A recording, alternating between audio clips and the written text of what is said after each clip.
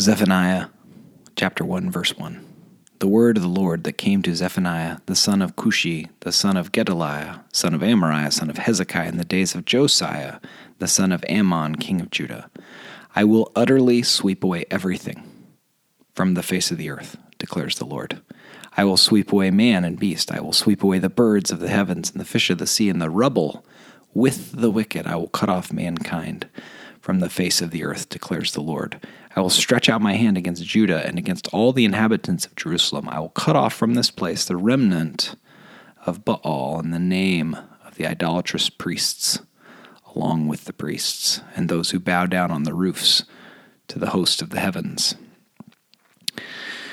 Those who bow down and swear to the Lord, and yet swear by Milcom. Those who have turned back from following the Lord, who do not seek the Lord or inquire of him. This is a grievous and terrible description of the day of the Lord. It is with prophetic exaggeration that Zephaniah is waving his arms and encouraging the people to turn back and with humility serve the Lord with gladness and singleness of heart, not serve him and idols, because that does not work. In chapter 2, the prophecy expands beyond Judah to Judah and all of the neighbors that taunted those that oppressed, those that did evil and violence to God's people. In verse 3 of chapter 2, it says, "Seek the Lord, all you humble of the land, who do his just commands. Seek righteousness, seek humility. Perhaps you may be hidden on the day of the anger of the Lord." We remember that these wild descriptions are designed to draw people back to the Lord. Those that perpetrated violence and oppression against the Lord's people will be judged. In chapter 3, Judah and the nations are lumped together in Zephaniah's prophecy. Woe to her who is rebellious and defiled, the oppressing city.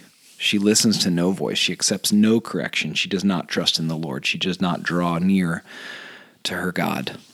Her officials within her are roaring lions. Her judges are evening wolves that leave nothing till the morning. Her prophets are fickle, treacherous men. Her priests profane what is holy. They do violence to the law. What's happening is some in Israel are worshiping both the Lord and idols, which does not work. And when idols are worshipped, God's name is profaned, and it is sin against him, and it also inevitably always leads to oppression, both official oppression through law and unofficial oppression through violence and treacherous men.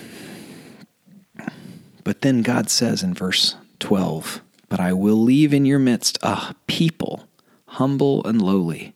They shall seek refuge in the name of the Lord. Those who are left in Israel, they shall do no injustice and speak no lies, nor shall there be found in their mouth a deceitful tongue, for they shall graze and lie down, and none shall make them afraid." This is both a soon prophecy and a distant prophecy from the Lord through Zephaniah. And it moves now to a description, I believe, of Jesus' return when he'll restore his people, and all of the nations will turn to him. "Sing aloud, O daughter of Zion. Shout, O Israel. Rejoice and exult with all your heart.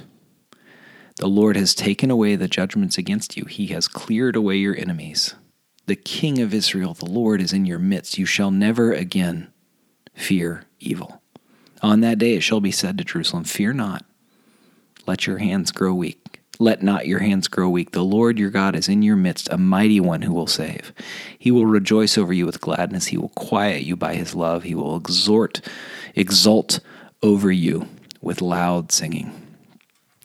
I will gather those of you who mourn for the festival, so that you will no longer suffer reproach. Behold, at that time I will deal with all your oppressors, and I will save the lame and gather the outcast. And I will change their shame into praise and renown in all the earth. At that time I will bring you in, at the time when I gather you together, for I will make you renowned and praised among all the peoples of the earth, when I restore your fortunes before your eyes, says the Lord. As is so often the case with the prophets, the good news is that God is who he says he is and will not abide injustice. The opportunity for us is to live lives in keeping with repentance and fear and awe of the Lord. And the sweetness of the day that he will return is ever on our minds, motivating us to worship him with gladness and singleness of heart and to hope in that day.